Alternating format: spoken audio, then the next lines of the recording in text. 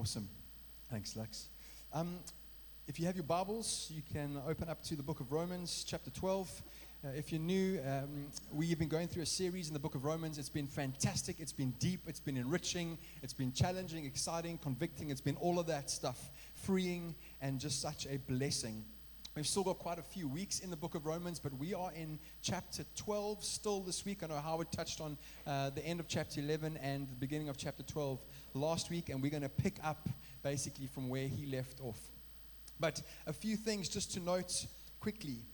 This passage that we're going to be dealing with in Romans is somewhat easier to understand than some of the passages we've been through. Right, all the way from chapter 1 through to chapter 11, I said it last time I shared, if you can get through those passages, those chapters in Romans, you can get through just about anything in God's Word because they are so deep, so rich, so theological, and so challenging. This week, it's not that it's not deep, it's just easier to understand. Right? And what Paul is doing, what the whole book of Romans is about, is this unpacking and this exposition of the gospel. You know, he starts off right in chapter 1, if you remember, if you're here with us, and he defines the gospel in bullet point form, and then he spends some time unpacking the gospel for us, as he mentions it in the beginning. It's the whole book of Romans, and he's still doing that here in chapter 12. Paul hasn't taken a break from unpacking the gospel. He's still unpacking it, but what he's focusing in on in chapter 12, verse 9 to 21, is God's love and authentic Christianity and authentic Christian love, and how we are supposed to, in light of the gospel, be loving people. And Paul's hammering home what authentic Christianity looks like when you've been impacted by the good news of Jesus. He's focusing on how God changes our lives and how we can love in a way never before possible without the Spirit of God. So he's going, hey, Christians love in a certain way. This is what it looks like. And then he begins to unpack it. For Paul, he knows 100% that the gospel reconciles us to God. And if you've been in that place, if you're in that place where you know Jesus, you'll know with absolute certainty that something changed in you and in your heart when you came to know Jesus. And this is what Paul's speaking about. It's this love and this ability to love like you've never loved before. I think one of the most practical things you can do is as a Christian, to find out whether you're intimately involved with Jesus or not, and to find out whether you're in a place where you should be with regards to your love for others, is to ask yourself this question: Am I growing in love and intimacy with my family? Am I loving them in ways that I've never before? Am I loving my brothers and sisters in the church? And am I loving people who, for me, before weren't lovable? Am I loving my enemies? Am I loving people counterculturally? Right, in a way that the world doesn't say is normal. I think those are some really good questions to ask ourselves, and they are check marks to be able to just use to evaluate where we're at with Jesus and whether we're really living a spirit-filled gospel life. And so Paul, in this really rapid-fire fashion, lists a whole bunch of things that sincere love looks like. We're going to read that and spend a little bit of time unpacking that this evening. So let's read together. Chapter 12 in Romans, verse 9 to 21. Here's what Paul says. He says, "Let love be genuine. Abhor what is evil. Hold fast to what is good. Love one another with brotherly affection. Outdo one another in showing honor. Do not be slothful in zeal, but fervent in spirit. Serve the Lord. Rejoice in hope. Be patient in tribulation. Be constant in prayer. Contribute to the needs of the saints and seek to show hospitality. Bless those who persecute you. Bless and do not curse them. Rejoice with those who rejoice. Weep with those who weep. Live in harmony with one another. Do not be haughty, but associate with the lowly. Never be wise in your own sight. Repay no one evil for evil, but give thought to do what is honorable in the sight of all. If possible, so far as it depends on you, live peaceably with all. Beloved, never avenge yourselves, but leave it to the wrath of God, for it is written, 'Vengeance is mine, and I will repay,' says the Lord. To the contrary, if your enemy is hungry, feed him. If he is thirsty, give him something to drink, for by doing so you will heap burning coals on his head. Do not be overcome by evil, but overcome evil with good. We really could spend weeks and weeks, like with every other passage we've unpacked in Romans, just preaching through this passage. But before we unpack it tonight, I just want to let you know that although it's really simple, it's one of those really simple passages to understand, it's actually quite difficult to know how to break it up, to be able to preach it well. There's so many different ways that you can tackle this. And part of the reason why is because Paul gives, like I said, just this machine gun fashion series of practical commands for us to adhere to and to consider and to make sure are apparent in our lives if we call ourselves Christians. And some people take it and they break it up quite neatly, and they go, the first part of what we've just read is about how we love people in the church. And so we speak about it as loving those in the church. That's from verse 9 to 16. And then they go, and then the other part, verse 17 to 21, is all about how we love people outside of the church. And that would be easy enough to do if it wasn't for verse 14. That sort of makes it a little bit more complicated. And so there are so many different ways to approach this and to preach this message. But this is what I felt the Lord wanted us to do tonight. And I just want to say this. I think we can keep it simple and just go, this passage, verses 9 to 21, speaks about how Christians should be loving in general.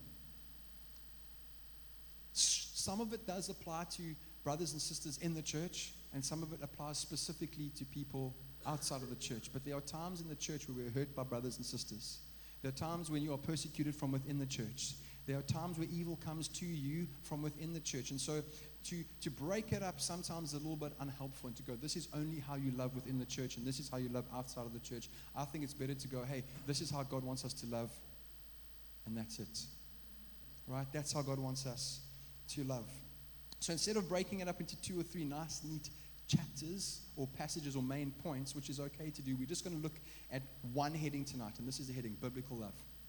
One heading, and we're going to have 10 subpoints. And don't worry, we're not going to expound every point in great detail. We will stop and take some time to have a look at them, but we're sort of going to preach this as Paul wrote it, in quick succession, stopping very shortly to look. And I think the idea is that we get and we walk away with a big picture concept and with Paul's main point, and that's this: because of the gospel, we love extravagantly, unconditionally, and counterculturally. That's Paul's main point here. And here's what I know is going to happen, because it happened to me as I was preparing this. God is going to challenge you. Some of these points are going to be like, yeah, I got that down. I really see God doing that. Not in an arrogant way, but I really see God doing that in my life. And you're going to be able to celebrate that. And then there are going to be points where you're going to be deeply challenged and convicted. And I want to say, allow the Lord to do that. Because as these different points challenge us, so we're going to be able to refine our love for God, our love for each other, and become more like Jesus. Amen? All right. So biblical love. What must biblical love be according to this passage? What is it? Number one, biblical love must be without hypocrisy. Paul just simply says, let love be genuine. The reason why Paul writes that is because he knows that we have this tendency to become hypocritical in the way that we love. What does he mean? He means that although we can face to face tell someone we really love you or affirm our love for them, on the inside we can still be filled with bitterness and hatred and malice and envy and strife. And so we can actually sometimes be a little bit like Judas, who epitomized hypocritical love when he kissed Jesus on the cheek and at the same time betrayed him. And I think we can be like that sometimes. And Paul's challenging us. He's going, real biblical love, when you've got the gospel, doesn't do that. And what Paul is saying is not that you should either be like hateful or loving. What he's saying is, if you find yourself in a place where you're dealing with hate but you're pretending to love, deal with your heart, repent of this stuff, and love somebody. Love them authentically. I found this really interesting. I had no idea where the word sincere came from, but I found out in my studies. Right? The word sincere comes from 2 Latin words, which means without wax. I was like, it's a terrible thing if you're a surfer, right? Without wax.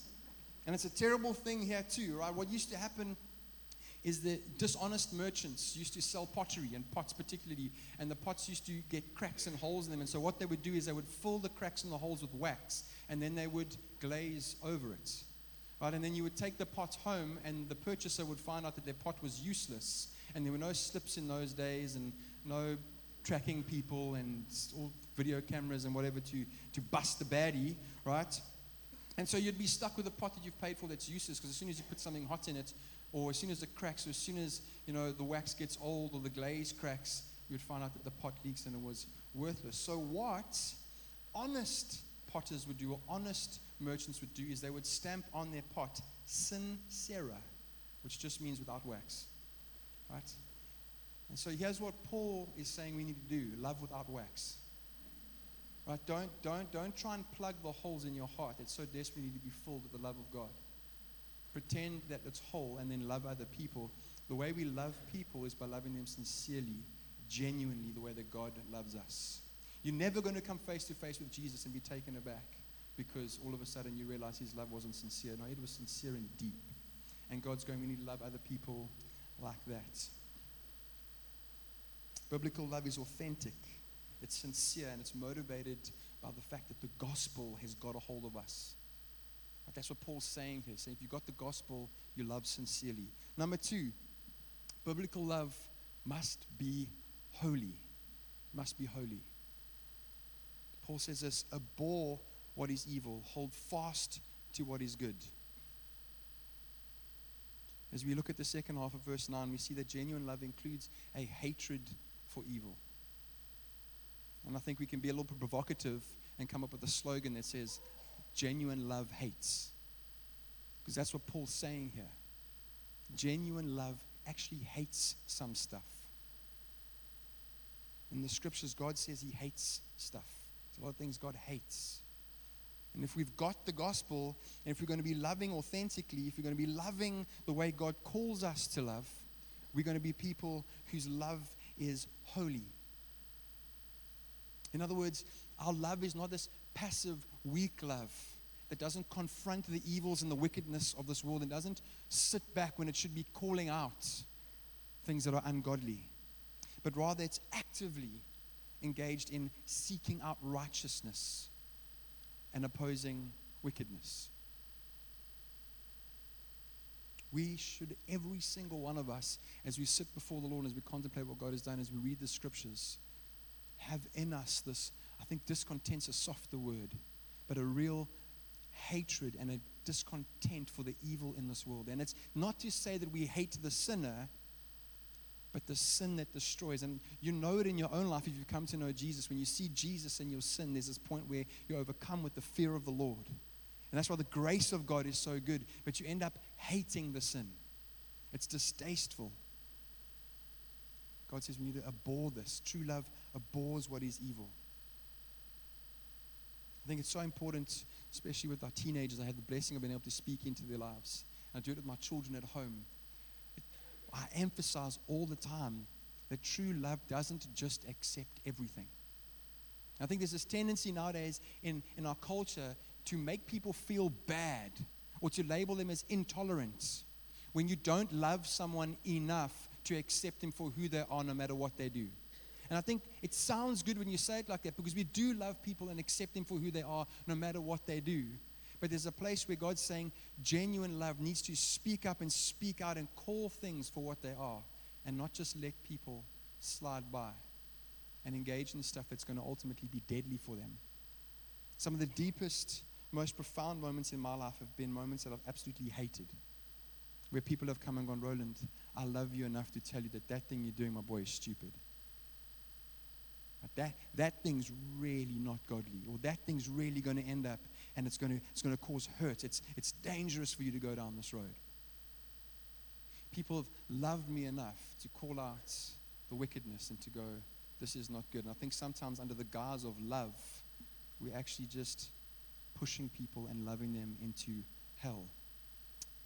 And God goes, genuine love, sincere love abhors evil.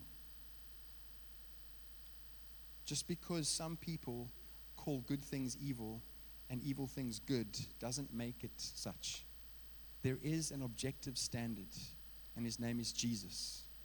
And so we look at Jesus and we go, there is good and there is wickedness. And genuine godly love, Paul says, is something that appreciates the goodness in a person's life, but loves them enough in such a way that you're able to go, this thing's not good. I want to love you enough to tell you that. It's not judgmental. It's not hypocritical. It's not assuming the role of God. It's just assuming the role of those who follow Jesus. Right. The next thing is this: biblical love must be brotherly. Number 3, love one another with brotherly affection. In this section, Paul uses the word Philadelphia, which just refers to a brotherly love. It's a type of love that David had for Jonathan, where they loved each other so deeply. In other words, when it comes to loving like God wants us to love, Christians should resemble a really tight-knit, close family group.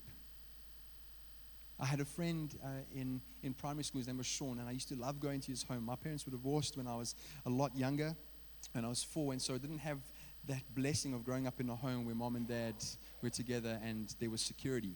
So I used to go visit my friend Sean. I loved it, 1, because he lived on a farm and we used to get up to all sorts of nonsense. But 2, because his parents loved the Lord. He had a big family. And they just loved each other. It was unbelievable. I knew that Sean was my friend, but don't cross one of his family members. And it wasn't that he would get angry. It was just that he would stick up and defend and protect. And all the family members would do that for one another. And so in some ways, I felt safe there because I felt part of the family. And in other ways, I deeply appreciated and longed for the unity that they had in my own life. And here's the thing: when I came to know Jesus, instantly it happened like that. There was this relationship that I had with people, brothers and sisters in the church, that I didn't even have with my own family who didn't know the Lord. And so Paul's saying one of the marks of genuine Christianity is that you, by the Spirit, love people that possibly you haven't even met, simply because you share God, our Father. And I say simply, but it is the most extravagantly, most complicated thing to understand, that the God of all the heavens and the earth could love us and call us sons and daughters, and that we are brothers and sisters. And in some ways, this is what Paul's saying. He's suggesting that as believers, we should have tighter relationships with each other than we do sometimes, in a lot of ways, with our own blood relatives and family. Because at the end of the day, relationship ties break down when we die. Marriage doesn't exist in heaven. Blood relationships here are dissolved, and we're united because of Jesus as brothers and sisters. So Paul's going, we need to love each other in that way. There needs to be a unity amongst us that when the world looks at, they long for and they desire. 4th one is this: biblical love must be selflessly humble. Paul says, undo or outdo one another in showing honor. Live in harmony with one another. Do not be haughty, but associate with the lowly. Never be wise in your own sight. If possible, so far as it depends on you, live peaceably with all. What these 3 verses hammer home is that biblical love is humble. It's humbling. We live out humility because love has got our hearts. Jesus was never proud and haughty. Jesus never lorded it over people. Jesus always associated with the lowly and the least of these. Jesus sought not to gain honor and praise, although he was due it, but he gave it, and he encouraged and he loved people. And here's what Paul's saying we should do. We don't wait around doing stuff so that people can see and then expect them to praise us. Because I think sometimes we can get into that habit of doing things so that people can see, so that we can be honored and be encouraged and be praised, because there's a need in our heart that needs to be met. And we so desperately want the affirmation of men. God says in his word through Paul to us that when your heart is filled with the gospel and you love genuinely, your heart will be so full it just gives to people. There's no need for you to receive accolades and praise from men, because that can be such a dangerous trap to fall into. And we've all been there. I've been there. I trust you've been there. Where your desire of your heart starts out pure, but actually at the end of the day, you long to be praised by people. And for me, that's an indication. As soon as I desire that, as soon as I, for example, step off the stage and wonder who's going to come and go, oh, that was a really good word, or not, I've got to check where I'm really at with Jesus. And it's a red flag for me. Wow, something's not right. Let me get back to the feet of Jesus here. Because true love seeks to honor other people. It doesn't mean that we can't accept praise. It doesn't mean that we can't accept honor and that we are falsely humble and go, oh no, it was just Jesus. It wasn't me, it wasn't me. And we become those people that's awkward to compliment. You know, we don't want to become those people. Because there are some people who I'm too scared to go up to and say, wow, you did a really good job, because they're going to hit me with the spiritual card and be like, it was just Jesus, bro. Right? That's not what Paul's saying. Let's encourage one another. Let's honor one another, but try and outdo one another. It's like the Japanese. You give somebody in Japan a present, you must know, right? They're going to give you one back and bigger. And then you're obligated to go buy a bigger one and give that back to them. That's just their culture of honor and how it works. Paul's going, this is what we need to do with one another. That's how you know godly love has got a hold of your heart. The gospel's got a hold of you. You're not trying to blow smoke up someone's pants or skirt, right? Forget who used that phrase. But like falsely, what is the word? It is like, it's manipulation, right? Spiritual manipulation. You're not trying to do that. What you're trying to do is genuinely honor them. And here's what I find happens when you do that. Paul doesn't say this, but I've learned this. When you're able to honor someone and you seek to honor them, you're able to receive from them what God has put in them through the Spirit. As soon as I'm sitting, looking at someone, envying them, unable to honor, or trying to manipulate them by saying stuff I don't really mean because I actually want them to say something back that I need. As soon as I do that, I can't receive from them what God has put in them to receive. But as soon as I'm able to sit back and go, wow, God, I love this person. Thank you for their gift. I want to honor them, and I want to tell them that. As soon as that happens, you position yourself in a place spiritually where what that person carries is able to be transferred to you. And that is such a blessing. Paul instructs us not to be proud. He says this biblical love doesn't tolerate relationships that are full of strife and turmoil. It doesn't mean we cut them off. It just means we can't sit and linger when we know that there's a problem with a brother or sister, with somebody outside of the church even. I know people who lie awake at night because they have debt. They lie awake at night because they're not climbing the corporate ladder. They lie awake at night for a whole bunch of different reasons. I lie awake at night because we've got children, right? But one of the things that really gets at people's hearts is this idea of a relationship not being right.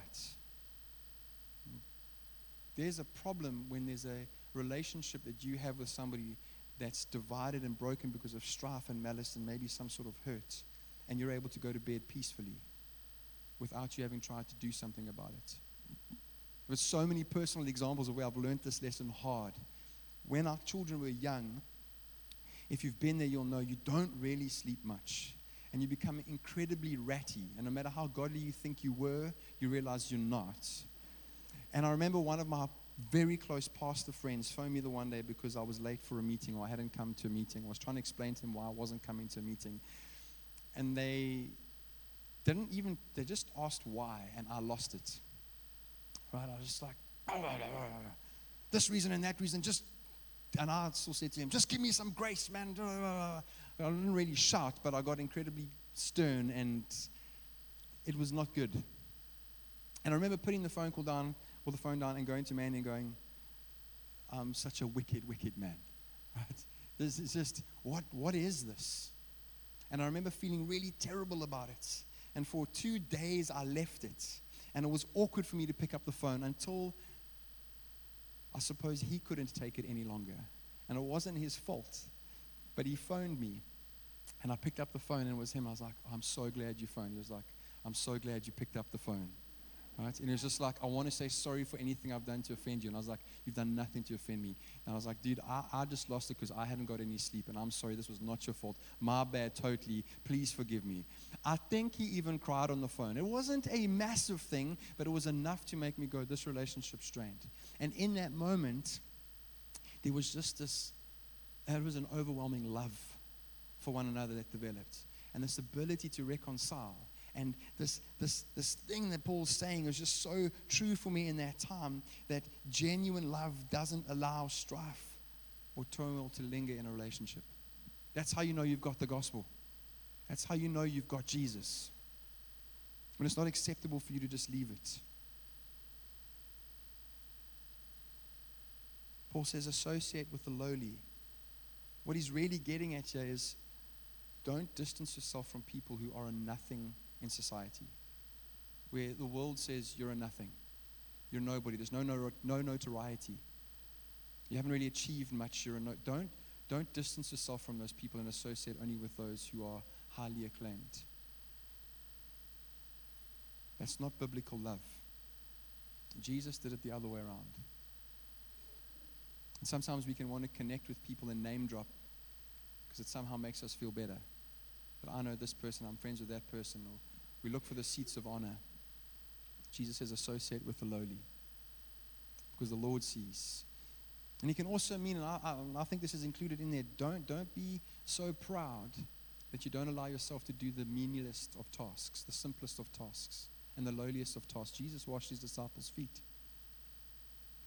He's saying, don't be so proud that you can't do even the simplest, smallest, unnoticeable things for the Lord. Don't be proud. Then last he says here,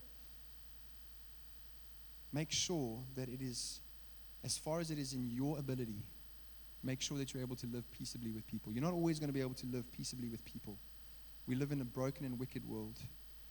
But you mustn't be the reason why you're not living at peace with people. And that's going to require huge humility, because sometimes you're going to have to say sorry when you're not wrong, just to keep the peace. And God's going, when you've got the gospel, that happens. Fifth one is this, and the rest are going to be a lot quicker, I promise. Biblical love serves the Lord. He says, do not be slothful in zeal or fervent. Be fervent in spirit. Serve the Lord. Contribute to the needs of the saints and seek to show hospitality. Simply put, don't be lazy. Biblical love is not lazy. So often that first love, that zeal for Jesus is quenched because we become apathetic and lethargic in our relationship with Jesus. Biblical love keeps boiling over with zeal and fervor for the Lord and for other people. We don't become self-absorbed people who just sit in the pews and expect to be served, but we serve Jesus over and over and over again.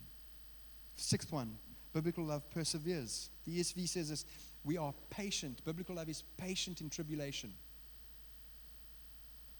What Paul doesn't mean is that we sit passively by while we're being persecuted. What he means is that even though we're being persecuted, we don't sit back and take the proverbial chill pill, but we keep on with life.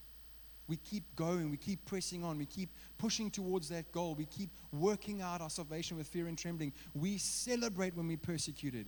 We celebrate and we persevere in tribulation because we know that we're suffering with Jesus. We're becoming like Jesus when that happens. Biblical love drives you and stirs you on and empowers you to be able to live a life that when the world looks at it, they go, that's not normal. That's not normal. Biblical love produces a steadfast endurance. The seventh one is this. Biblical love blesses and does not curse. Bless those who persecute you, Paul says. Bless and do not curse them, for by doing so you will heap burning coals on their heads. We all know, if we're honest with ourselves, that it is really, really difficult to speak well of somebody you dislike. Right? It's really difficult to sort of honor and love and genuinely honor and love somebody you have an issue with, or who they have an issue with you. It's such an easy theory to consider, but practically it's really difficult. That's why it's part of what biblical love really is, because when you're able to do this, when you're able to bless somebody and not curse them, something supernatural is happening in your life. Right? And it is such a freeing thing to be able to do. Share this example of my stepfather. We didn't have a really good relationship for a very, very long time. And then I came to know Jesus, and it was during that time I'd just come to know Jesus that he went into hospital and almost lost his life. But he was in hospital for a very, very long time. And I spent my life cursing him. Right? I spent ages hating him. Right? And not getting along well with him at all. And then this one moment in the hospital, I remember sitting there and praying for him. And the Lord just freed me and released me to be able to speak life over him. And to tell him that I love him. And to tell him about the good stuff that I did see in him. I don't know if he was able to actually comprehend what I was telling him. But I know this, God was freeing me. He was freeing me. He was freeing me all the time. This love had got my heart. And it's not this soft, cushy love. It was this real, deep, powerful, freeing thing. And it didn't just stop there. It wasn't a moment of like ecstasy or some, crazy emotional hype that I'd stirred myself up into. I had gone there because I thought it was going to be the last time I was going to see him. And I thought, let me just go and honor this man. I don't want to be the one guy who didn't go to the hospital. I didn't want to be there. But while I was there, the Lord started to challenge me with my heart towards him. And I was able to bless him and not curse him. And I found this out to be true, that when you bless because the gospel's got a hold of your heart, it is far more powerful than cursing somebody. Far more. It didn't just stop there. It carried on. My relationship with him changed, and I was able to love him genuinely. But it's really difficult. It's one of those things that I had to ask God to help me to work on. God, I want to love like this. I want to bless and not curse. And Paul gives a really, really, really awesome reason for doing this. Not only because it sets you free, but because it heaps burning coals on the enemy's head. Now, it might sound weird to think about that. Like, wow, that doesn't sound like a good thing to do to somebody. And it's probably not a good thing to do to somebody. But here's what he's saying. Is when you repay evil with evil, that's what the world does. But when you pay evil back with blessing, what that does is it renders your opponent stuck. Because you don't quite know how to compute being paid back blessing when you've given evil. And the burning coals, that's akin to feeling really shameful and remorseful for what you've done. And it may even lead someone to repentance. There's that scripture earlier on in Romans where it says, don't you know that the kindness of God leads us to repentance? That's what Paul's saying is so significant about this. A guy by the name of James Denny wrote this as a theologian. He said this, the meaning of heaping burning coals on someone's head is hardly open to doubt. It must refer to the burning pain of shame and remorse which a man or woman feels whose hostility is repaid by love. This is the only kind of vengeance the Christian is at liberty to take. If you want to avenge yourself, love people. If you want to avenge evil, love and give back the way that God gave to you. Number 8, biblical love is sympathetic. Paul says, rejoice with those who rejoice, weep with those who weep. The amazing thing I've found about biblical love, when I'm walking close with Jesus, I am really able to rejoice with people who are rejoicing and then leave that place and go into a situation where people are mourning deeply. I think being in the pastorate, you see this more often. You're able to go and celebrate a marriage with somebody. You're able to get to be part of marrying people and celebrating that. And then maybe 2 or 3 days later, you're doing somebody's funeral or a family member's funeral. And biblical love enables you to be sympathetic in the sense that you're really not faking it. You're really enjoying this moment and loving life with the people that are getting married or celebrating the birth of a new baby or someone being healed of a sickness for a long time. You're able to celebrate that. But then you're able to go in the same way and deeply connect with people who've lost a loved one who suffered with an illness for a long time. Or a family that are going through a divorce. Or with friends who've lost a loved one, tragically, You're able to sympathize. And what that does is it puts you in a place where you're able to see people the way Jesus does. And you get this understanding of the heart of God and how He's able to both, on one hand, celebrate His people and love people, and on the other hand, be so angry with some of the sin in this world. And just there's this joy that comes from being able to connect with people and be sympathetic. Biblical love is not a love that takes someone's joy and rubs it in the face of someone who's weeping. But biblical love also enables us not to take someone's mourning and quench someone's joy. So I think that can happen as well. We all live in different seasons, and we're all in different seasons in our lives. Biblical love helps us to be able to really come alongside and partner with our brothers and sisters and people outside of the church in a way that shows the love of God. And I find that to be amazing. Number 9, second last one. Biblical love is not vengeful. Paul says, "Beloved, never avenge yourselves, but leave it to the wrath of God. For it is written, 'Vengeance is mine. I will repay,' says the Lord. To the contrary, if your enemy is hungry, feed him. If he is thirsty, give him something to drink." I heard somebody say, the Lord said, "Vengeance is mine, right? And I will pay you back." They were just joking, but I thought it was cool, right? I was going to try it on somebody one day, but I got convicted.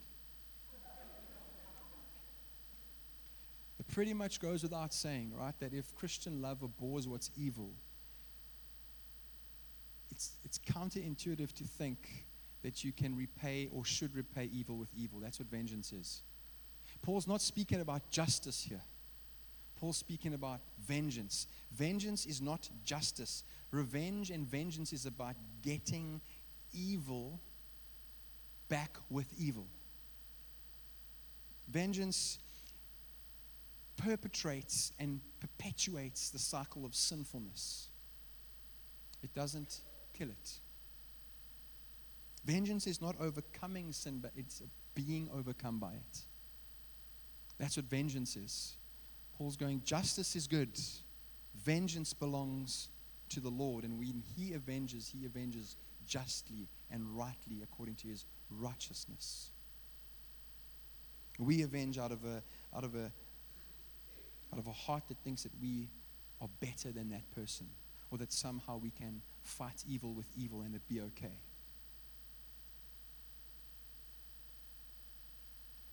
Last one is this. Biblical love overcomes evil with good.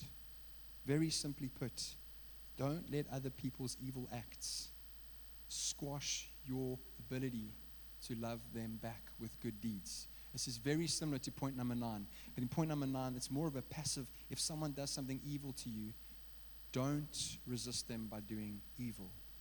Point number 10 is when someone does something evil to you, resist them by doing good. There's this active involvement and engaging. In conclusion, this is what Paul's main point is. If you've got the gospel, you've got Jesus, and there's a biblical love in you that's possible for you to live out by the power of the Spirit. It's self-sacrificial. It transformed your life and it transforms the lives of others, because that's what the kingdom does. At the heart of everything is the mercies of God. And if you've not experienced what Paul has unpacked from chapters 1 to 11, this isn't possible for you. And so Paul's cry, and I believe God's heart cry for us, is if you don't know Jesus, and this sounds exciting to you, and you think it's impossible, just dare to try Jesus. Just dare to approach Him and go, God, if this is real, I want some of this. I promise you now, God will meet you where you're at.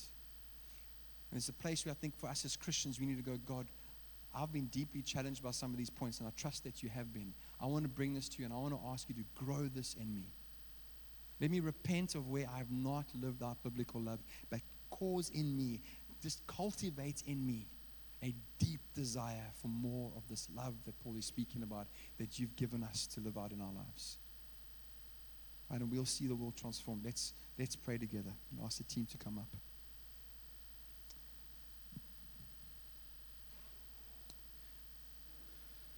Father, we just want to thank you for your word.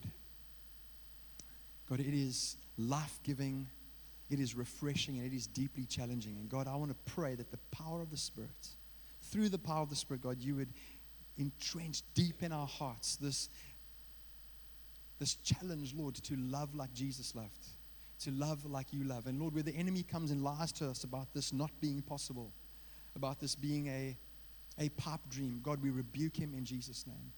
And we say, God, cause in us to rise up this confidence and this faith, knowing that you will do what you promised to do, and that's empower us to walk like Jesus walked. And Lord, where we fall short and where we fall down, God, may we get back up, repent, and walk in forgiveness. But may your people be a people who are marked by the love of the Lord, and a biblical love, Lord. I pray that it would flow out of us like streams of living water. And Lord, as we worship you now this evening, I pray may we bring to your feet the things we need to repent of. May we bring to your feet the areas in our lives where we really need to grow, Lord. God, I pray that we'll be people who challenge the world to see Jesus for who he really is. In your name, amen. Let's stand together.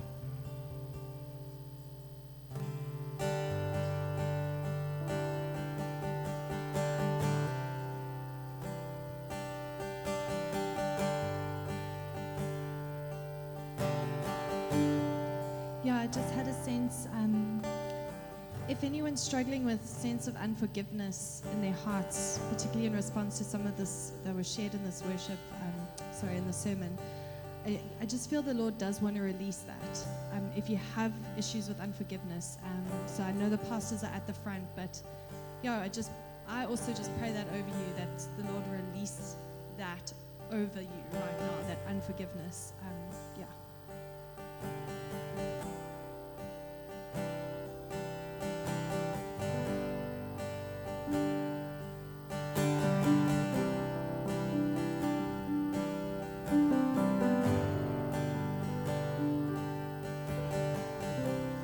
Worthy of every song.